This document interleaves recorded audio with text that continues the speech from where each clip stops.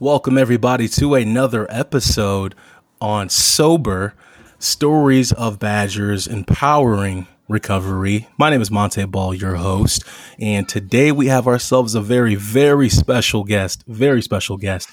Today we have a gentleman by the name of Gabriel Perry, who is an extremely influential individual in the Black community, primarily Black men. And I'm so excited to chat with him. I love that he's here. And let's get right to it. Mr. Perry, how are you doing? I am doing well, man. Thank you so much for the invite. Oh, my gosh. No. Thank you for for wanting to hop on. This is remarkable, man, because, again, I've shared with you, obviously our listeners know as well, I'm with the Wisconsin Voices for Recovery, and my primary role is to focus on our communities of color because, as we all know, there's a significant amount of healthcare disparities. Our communities are disproportionately impacted with drugs and alcohol. We have food deserts, etc. And obviously, I'm familiar with the work that you do, but our listeners don't or aren't familiar. So let's get right into it, man. So tell us a little bit about your organization, Rebalanced-Life Wellness Association. Yes, thank you. Yeah, so the organization was started back in around 2004. I've been diabetic for 27 years now, and I remember going into a doctor's appointment. And it was a tough conversation that I had with my doctor. But I always asked my doctor and appreciated that he just kept it real with me and no sugarcoating, just keeping it real. But I remember him looking at my labs, and he said, Aaron, some of the things that you're complaining about, the blurred vision, the tingling of your feet and hands, he said all of that is due to poor diabetes control. And I remember looking at him and I said, Doctor, I am doing everything that you're asking of me. And he said, well, you need to exercise a little more. You can probably lose weight. And at the time I was about 246 pounds. I didn't think that I was overweight. But for my size, 5'11", 246, I mean, I was still running a 10-minute mile. I could knock out 15 miles pretty easy. So I didn't understand what was happening, but I remember telling my doctor that I said, well, I did see this thing called the Ironman on TV the other day, and I will never forget my doctor's voice. It was kind of quivering, but he said, well, wait a minute.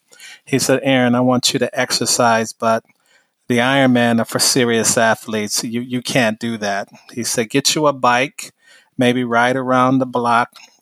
Why don't you try walking after meals? And I said, well, it is something that I want to give it a try. And my doctor said, yeah, good luck.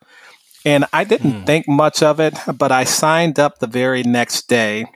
And 362 days from that conversation, I crossed the finish line of my first Ironman. And unbeknownst to me, that I was the world's first African-American diabetic to do an Ironman. I didn't know that those statistics were kept, Wow. but that's something that I own. But I reflect back to having my doctor make that statement. And I just knew that there was something that I've always had this drive in me, and that really pushed me a little harder. And so as I started, training and getting ready, my doctor was correct. It was very hard for me to make high endurance training and diabetes come together as one. But we continued to work at it, or I continued to work at it, and slowly things start to come together, the swimming and biking, and then, or the biking and running, I had to hire a swim coach to learn how to swim 2.4 miles. And so actually, as I started, the old athlete in me really came back out again, and I just stayed consistent. But I recall the biggest challenge was my blood sugars were dropping dangerously low. And so to me, that was the real challenge of making high endurance training and diabetes work together as a team. So fast forward, it's the day of the event. I started at 246 pounds. On race day, I was 180 pounds. Think I was around 3% body fat. Wow. So I really did not cut corners on my training. But it was just a fun day of just working out, swimming, biking, and running. I started at 7 a.m. I crossed the finish line at 11:35 at night. And I believe, if I'm not mistaken, the Badgers hockey coach finished right behind me, or I finished right behind him, Mr. Johnson, so I do recall that, Oh my goodness. but, in doing that event, it really, catapulted me into wanting to be an advocate. Initially, Monty, I set out to be an advocate for the diabetes community or the diabetic community. But I realized after getting emails from diabetics all over the world, I realized that what they were asking of me, I was not qualified to give them that advice. But I would just encourage them to, find a walking or running club in their community and get their medical team together, a diabetes educator, a nutritionist, their endocrinologist. And I said, these are your professionals. You got to trust them. That initially was very hard for me, but I surrendered and I said, you know what, I'm going to rely on the professionals. And ultimately it got me to the finish line. Mm-hmm. But as I started working to become an advocate, I started narrowing my focus because Black men's health, which obviously is always going to be near and dear to me because I was in that challenge. I continue to be in that challenge of waking up every day and trying to improve my health, paying attention to side effects of whatever it is. I just try to stay on top of living the best life that I can live, but I look back at, I have two brothers, and I had three brothers. One was unfortunately shot and killed about 2.5, 3 years ago in Milwaukee. And, wow. he had served some time in prison and my other two brothers have served some minimal time in prison. But, Monty, I always ask myself, how did we all grow up in the same home? We slept in the same bedroom. How did our lives take such different paths? My path led me to college. Their path led them to alcoholism and incarceration. But I used to circle back and try to make sense of it. And I really believe that at the time, we lived across the street from a tavern, Johnny's Starlight Inn on 24th and Hadley in Milwaukee. I had the top bunk bed. So I had a view right directly out of the window and directly across the street to the tavern. Okay. And my brothers, we all slept in the same room, they only had a view of a wall. And so 2 o'clock in the morning, almost every single morning, I would wake up. It's bar time. I would see people coming out. They were shooting up with needles. They were drunk. I mean, I'm watching, they were fighting, and I'm watching all of this. And I said, that's not a life that I wanted to live. And so now, I'm older and I'm reflecting back. How is it that my life turned out so different than my brother's? And I really believe it was the view from my bedroom window. Wow. What I saw, I didn't want to have any parts of that. Mm-hmm. And my brothers, unfortunately, didn't have that. And so I'm gonna stop there, Monty, and let you ask some questions if you have some. No. Again, this is a conversation, and it's all about you. So I really appreciate everything that you're sharing. This is what our listeners want to hear. How did Aaron Perry get started? What influenced Aaron Perry? And obviously everybody understands that it's life experiences, some things you see, some things you go through that make you get on this path. So you really just nailed my next question, which was, why did you want to, start your organization? And I guess you kind of touched on it there a little bit, but I mean, I would love for you to continue. man. Okay. Yeah, because I mean, you're going right into your journey, and this is what Mhm. this is about. The floor is yours. Excellent, excellent. Sounds good. Yeah. So now that I've crossed the finish line, that was probably one of the I would say most challenging things that I did, but it was also the very first time in my life that I started and finished I finished what I started. I didn't cut corners with my training. I stayed true to it. It was extremely hard, but we ended up making it happen, and I got through it. And so now that I have this little title, I put up a website, and again, I started getting emails from diabetics all over the world. And I just knew that I was not qualified to offer that advice. But then I just narrowed my focus back to Black men in the state of Wisconsin and ultimately just narrowed it down to Dane County. So currently, there's 15,600 Black men in Dane County. We account for 6% of the male population. But when you look at the data, when you look at the health disparities, we continue to be at the bottom of all of these lists. And I had to ask myself, how is it that we have a $1 billion university? How is it that we have multi-billion-dollar hospitals in our backyard, yet we can't seem to figure this problem out? And so that became my quest to try to lead by example, to ask those hard questions. Why is it that Black men just don't go to the doctor? And so I ended up serving on a couple of committees, the UW Health Diabetic Patient Advisory Committee and the UW Health Patient Family Center Care Committee. And so I joined those committees because I needed to see why is it I needed to be on the inside and trying to understand why the outside is not working.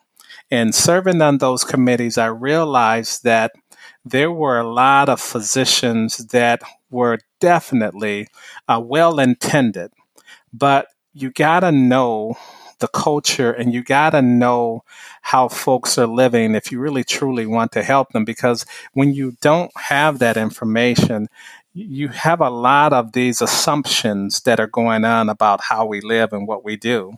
And so I was listening and I took really good notes. And I don't know if you remember back in the day when 50 Cent, the rapper, said, someone asked him, how do you think of all this stuff? And he said, well, every time I get a good idea, I write it down and I throw it in the shoebox. Well, I found myself every time I had this idea, I would hear something from a medical provider. I would write it down and I put it in a folder. I didn't have the shoebox. I just made a folder. And so when I started hearing these world recognized, highly acknowledged physicians saying we can't get Black men to, for one, schedule appointment. If they do schedule appointment, they show up too late and can't be seen. And we also cannot get them to talk about their health. And so, Monty, I started thinking, wait a minute, guys do talk about their health. Because every time I go in, and I was getting my hair cut once a week in the barbershop, guys were coming in. They were talking about having gout. They were talking about all these different health ailments that they had. And I remember everyone's talking, but when they got done, they got up out of that chair after they got that great grooming service. They got up out of the chair and they walked right out. And I remember thinking, hearing what the medical community is saying, it dawned on me that you're trying to reach men from the wrong location, Right. And Yeah. so I made up my mind to try to bring the medical community to the barbershop. And why is that? And I said, because Black men, that's where they go. That's where they trust, they respect, they feel accepted. There's no shame. And it only just made sense. And so I approached Jeff Patterson, the owner of JP Hair Design, Madison's largest Black barbershop. But I approached him and I shared my vision with him. And, he saw it right away. And ultimately, the next biggest challenge was, how are we going to pay for this? So he blessed me with the concept of opening up a men's health center in his location. And then we just started writing grants. And this was really just a consistent of writing grants. And I literally wrote grants for 7 years.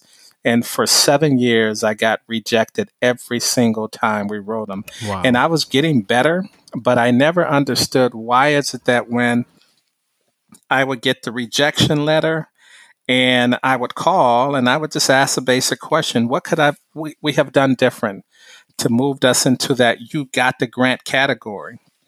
And Monty, unfortunately, a lot of these calls, they were just a waste of time. They couldn't tell me anything about our grant. They didn't know the name of it. I mean, it was pathetic, Wow. And then we wrote a grant for the state, minority health grant, and we found out that we were not awarded the grant. I was watching news one night. Now, every day I'm running to the mailbox. I'm looking at my email. I'm waiting to get feedback on whether we got the grant. And I'm watching the news, and they start talking about these organizations that were awarded this grant. And that's how we found out that we were not awarded. And so I called the very next day to inquire, why is it that you guys don't have it in place, a system in place that let folks know that they were not awarded. And the lady said, well, all the letters went out. I said, no, ma'am, the letter did not go out. I did not receive a letter. Right. I found out that we didn't get the grant because I was watching the news. I will never, ever forget what this lady said. She said, oh, my bad. That was her response. That's it? And that was it. And I was so disappointed. Oh, my bad. And so there was no letter sent out. I don't know what other applicants, what they've experienced, but that was the last time that I decided we were going to apply for grants. It just wasn't working. And so we had decided as a collective group, if we as Black men going to figure this problem out, we got to figure it out ourselves. Exactly. And that's kind of what was happening. And so, I brought here Black Men Run. We started doing these runs. We started doing Black Men Cycle Madison. We're doing Black Men Hike. But we were doing all these initiatives.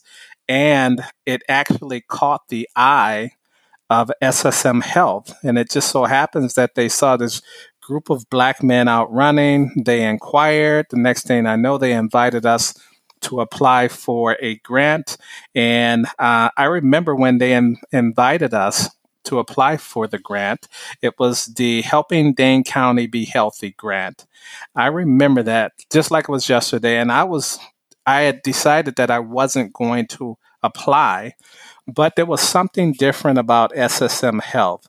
They actually invited us to the table to talk about it. And that was the very first time we had that experience. And so I felt that if we did apply, it would be a fair process. And so we applied and we ended up getting awarded a $90,000 grant. It was $30,000 a year for 3 years. And that's how we opened our men's health center. Mm-hmm. And so, we just, we put that money, we made that money work. And the reason that I shared it, and it's so important, because if people are out here and they are funders, please understand that there's these great ideas that are in our community, but these folks just need a chance. This could be the game changer of how we connect, improving the health disparities versus watching the same old system go on day in and day out. And so there's a lot of people in our community that have these great ideas. Unfortunately, we just get passed over. And so now we got this grant from the university. We got this grant from SSM Health. And within 4 months of us opening the doors to our men's health center, we got a call from Megyn Kelly's producers, where they were actually Oprah Winfrey's producers. They were just working for the Megyn Kelly show because Oprah Winfrey's show had ended. And so they identified themselves as the Oprah Winfrey producers. And I'm like, holy cow, what's going on? They said, well, we want to come and do a story on you. We want to fly you to New York. And I said, well, Oprah's out in New York. They said, no, we're actually working with the Megyn Kelly show and that we want to come in and do a story. And so that's what happened. They came in, they did this beautiful story. They flew us out to New York and they put us on live TV, and we got to share our concept with 4 million people. And I tell you, it was a game changer for us because it really put us out there on a whole different stage. But really, and I will share this, and I know some people may not like this, but I tell you, while I was on the Megyn Kelly show and I was doing that interview, people were seeing my mouth move. But I really was giving the finger to all of those people that passed on us, that disrespected us, that didn't treat us with respect, that didn't give us the common courtesy of saying, hey, you didn't get the grant. So I was literally on that on that live interview giving the finger to all those folks that said we were not worthy. And again, I was in my feelings. I've since recovered from that. But I was in my feelings at the time. But then the work just started, and we started. We opened this facility. We partnered with the Edgewood College nursing program. We have 8 nursing students come. They do an 8-week internship with us. They do the blood pressure screenings. They develop, blood pressure cards so that when men come in, get their blood pressure, we give them a card they take with them. When they come back for a haircut, we compare the numbers. And, it's just a well-oiled machine that works. Of course. Yeah, see, that's the beauty about it. Honestly, this is the beauty about this podcast being a conversation is people don't want to hear me. You've heard me enough. We want to hear Mr. Perry, Mr. Aaron Perry, and you have shared a significant amount. And it was honestly a lot of great information there, from your childhood to, what got you started on this journey to do something, do the things that you are doing, to the talk shows you were on. I mean, that is an amazing thing. And honestly, the good segue that I have is because whenever you spoke about, why is it that our community, we don't, as a whole, we don't trust doctors. We don't trust. I mean, I understand why. We understand why from a while ago, of course, but there needs to be a change. There needs to be a switch in that. And I think you are doing it with a program, or a focus of your organization is revitalize Black communities and restore trust in medicine. I would love for you to share, how has that been going with your organization? Some success stories, obviously not sharing names, of course, of the individuals, but I would love to hear, how has that been going? Yeah, it's going really good. There's one, I don't want to call it a case, but we had this gentleman that came in, and I can tell he had just got his hair cut, looking good, but he walked into the men's center, and you can see that he just looked defeated. And I said, how you doing, man? And I won't, like I said, won't name his name, but I just said, hey, how you doing? And he said, man, I had better days. And I said, well, what's going on? And he said, man, I was, with my girl, and, we were trying to get busy. And unfortunately, it just wasn't working. And she made a comment that, you better figure this out, or I'm going to get me a younger man. And I remember him saying, I know my girl was just giving me a hard time, but it still hurt. And he said, man, I just need to get my life on track. I need to get my health together. And so we started by doing a blood pressure screening, and he had a stroke level blood pressure. And so right away, I said, man, you got to get this checked. We can't let you walk out of here, brother. You got to get this checked. Right. I said, I'm not a doctor, but that could potentially be a contributing factor to why you're not performing in the bedroom. And so we ended up helping him get, first of all, we help him get insurance, because we have an insurance navigator on spot. So we helped him get insurance. We ended up getting him over to an urgent care facility. He ended up got him on medication. We covered the cost of his medication. And then he came back in And now he's feeling good because he has his blood pressure medication. He knows that whatever's going on with his blood pressure, given time, he will start making some lifestyle changes and be able to get that under control. But another area that he said was that his girl complains that, he snores. And I said, well, have you ever had a sleep study? He had never heard of that. And so we worked with him on getting a sleep study. I would say I want to say about a 90-day period of total time. This man got on blood pressure medication. He got a sleep study, but I'll never forget the day, Monty. He walked in. He said, "I'm back in the bedroom." He was so happy. And I just looked at him and I smiled and I said, you know what? This is why we do this, because we're giving these men their life back. Absolutely. And that is one of the success stories that I will never forget. If we have to close the doors next year because of funding, that is one of those success stories that I said it was well worth it. But we have many of those stories that we can share. And again, look, we're giving these guys their life back because we're helping them get back their health when they felt that, other things in life was more important and that health was falling on the back burner. And now we just help them, as my organization said, we just help them rebalance their day. And now we just move that healthcare to the top of the list because we now helped our men understand that without your health, you have nothing. You don't have anything. Absolutely. And so that's one of the areas that we've been successful in. Oh my goodness, man. That's what I'm talking about. You're right. Those are those stories. It's like tangible, like physical property or some sort that you can just reach out and grab of proof as to how your business is impacting the lives of those who walk through the door. And that's just honestly what it's all about. And that's what I'm saying, man. You've probably heard this a million times, but you are a trailblazer in what you are doing and have already done to the lives of those who show up at your business, your organization is something that will be remembered forever. Because unfortunately, there's just not a lot of healthcare education out there that's culturally specific to our communities. You know what I mean? Right. We don't have, some of us are currently still living in food deserts, you know what I mean? And some people don't even understand what that means. And it's like, you get your McDonald's, your Hardee's, but that's about it. Good luck on a grocery store. Good luck on a Whole Foods. So we're forced to eat poorly. And then obviously that impacts our cholesterol, our blood pressure, all of the above. So, I mean, it's, it all goes hand in hand, just like you stated. Your mental, your physical health impacts your mental health. Your mental health impacts your physical health.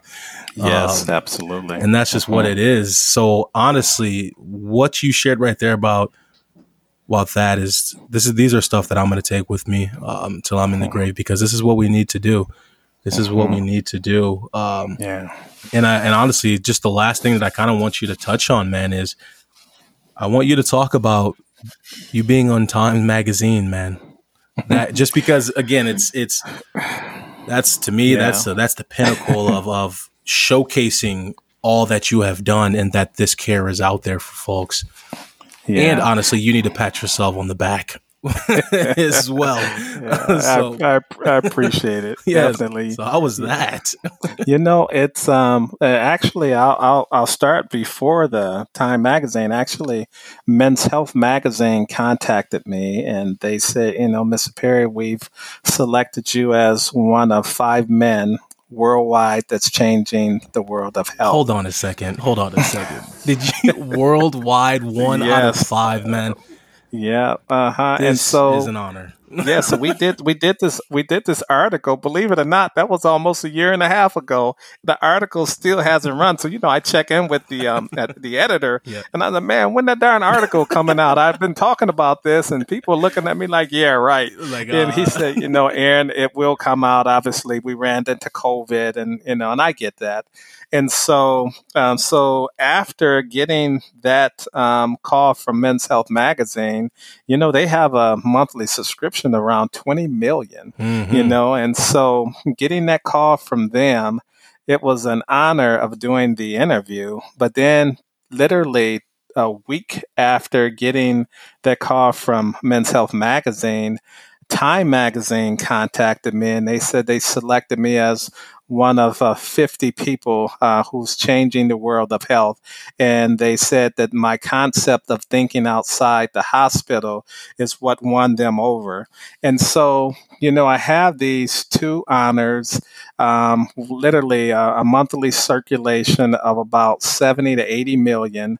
And I was just really pleased to be just mentioned along the lines of the likes of Bill Gates. So if you see the Time Magazine article, they have all 50 people represented, and I'm literally right next to Bill Gates. Oh, you know, man. Unbelievable. It was just such an honor. But I did an interview on the NPR National Public Radio, and the young lady that was interviewing me, she asked that specific question, and I went all the way back to when I first started school. So I had 17 years with my mom before she passed away, but literally every single day I got up and went to school literally for 17 years. My mother would always kiss me on my forehead and she said, "Remember, baby, you're important." So Mm, I heard that mm. every single day, 5 days a week, sometimes 6 days a week. I heard that almost every single day of my life. And that was what my mom said to me. So when this young lady asked me about literally the article or getting the Time Magazine honor, I said to her, I said, well, I actually did appreciate it, but I didn't need a Time Magazine to tell me I was important because my mama already told me that. There you go. And you know, it's sad that we have such mean spirited people in our community. So many people went online and they called me arrogant and all this. And the only thing that I could say is they were probably upset because they were not as fortunate to have a mother kiss them on the forehead and tell them every day that they were special. Because Absolutely. maybe if they had that, they wouldn't be spending their time talking about me being arrogant because I shared that story. you know? Absolutely. Yeah. That's a great Yeah. point. Or possibly spending their time trying to gain validation in Yes. avenues in their life that they shouldn't be. But Mhm. that's what I'm talking about, Mr. Perry. Like, this is from man to man, from heart to heart. This is most definitely an honor to just chat with you here, to have this conversation, because I'm learning, of course. I'm 30 years old and I'm really learning as much as I can every single day about mental health and obviously Mhm. our communities.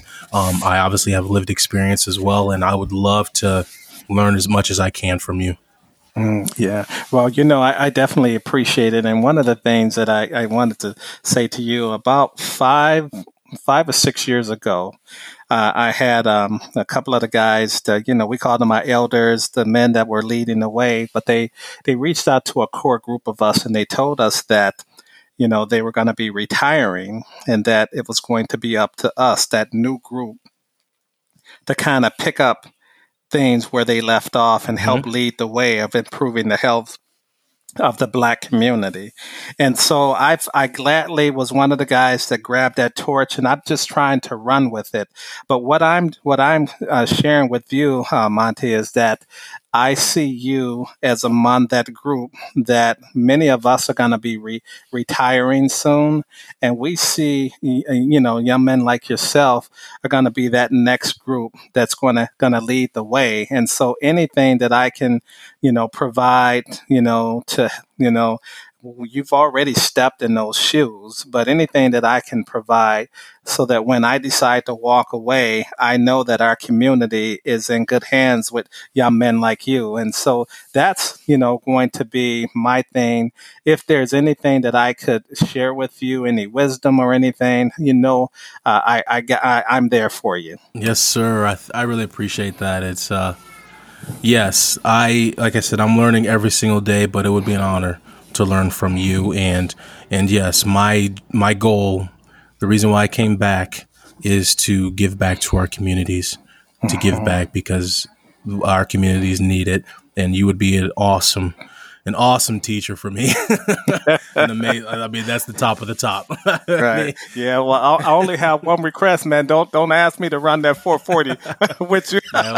Don't ask me to run it either. When I was younger, I probably could still run, but yeah, his body's old now. But Mr. Perry, man, I don't want to keep you much longer.